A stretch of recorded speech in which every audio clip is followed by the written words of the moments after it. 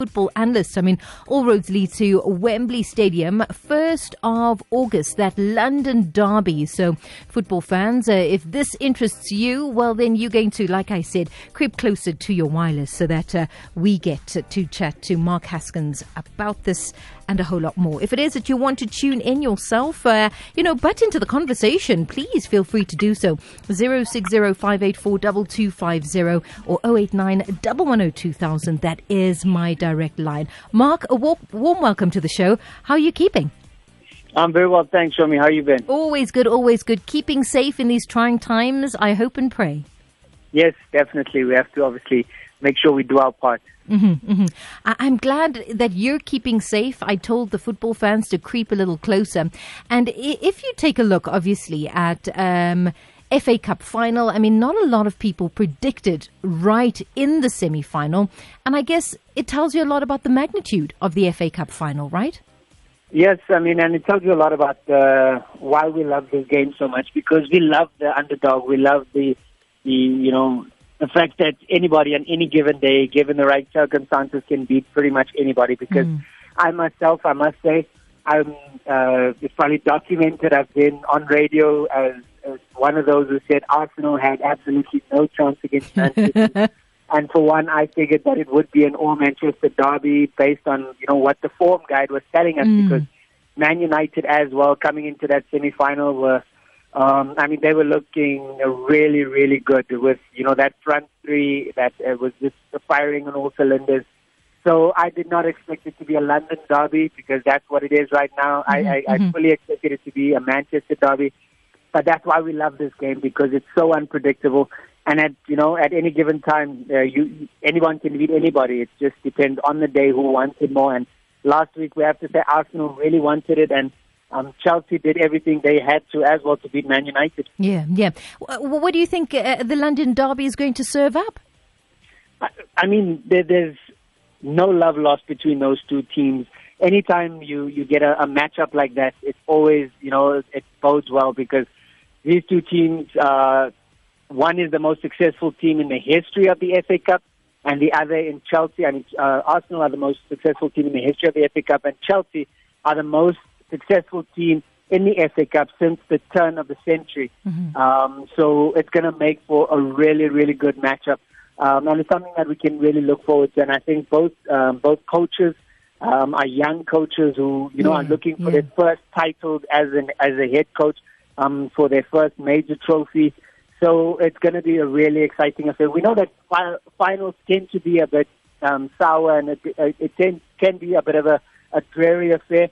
But I don't think this one is going to be. I think this one, it's two teams that are playing, different brands of football, but I think they're really going to be able to give one another a really good game. Mark's down the line. I'm going to pay the ads very quickly, or pay the bills rather. And when we come back, let's talk about Arteta and Lampard and these two young managers. And who does he think, or you think, Mark, has the upper hand? Chatting to Mark Haskins, SABC Sport Analyst, and we're talking about that London derby. We did mention the two young managers in charge, Arteta as well as Lampard, as I get Mark back on the line. What do you think of these young managers, these men in charge? And if you had to put them on a scale, which one tips a little heavier, Mark? Well, it's really difficult to say when you look at where they come from and what they've been doing. Frank Lampard was thrown into the deep end at Chelsea, coming from the lower league. He was coaching at Derby County, and he was quite successful there.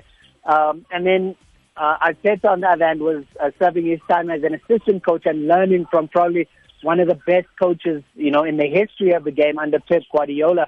So two very different learning platforms, I would say, that they come into their head coach positions from. But if you had to say, I mean, what Arteta learned from Pep Guardiola is probably invaluable.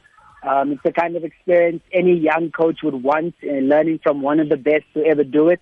So definitely, I think maybe in that regard, Arteta probably pips Lampard, because he would have been able to learn so much more from different situations that Pep Guardiola probably has been in and has become familiar with a lot more different situations. We just saw from last week's results, I think that was purely what he learned probably from the master himself. So that's the student ultimately beating the master.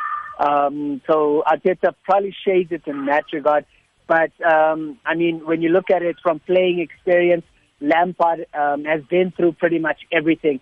I think he's won many different titles and accolades, a lot more than Arteta has. So from a player's perspective and learning from being a player, Lampard probably shades Arteta in that regard. And that's what makes it such an even matchup in terms of their coaching, I think. And that's why it's such a good matchup between these two young coaches, because they both bring a different energy, a new young energy to the game, different and fresh ideas as well, which really, really helps the game. But then again, for Arsenal, though, I mean, does it not really put pressure on them to win at all costs because they won't be able to make the Champions League spot? Yeah, well, they definitely, I mean, they're not in contention for any kind of European football. This is literally their last chance at, staying in Europe. We know that they've got a history of not having missed out in front of Europe for a very long time. So, yes, obviously they've got a lot to play for, but that doesn't mean Chelsea's just going to hand it to them on a platter.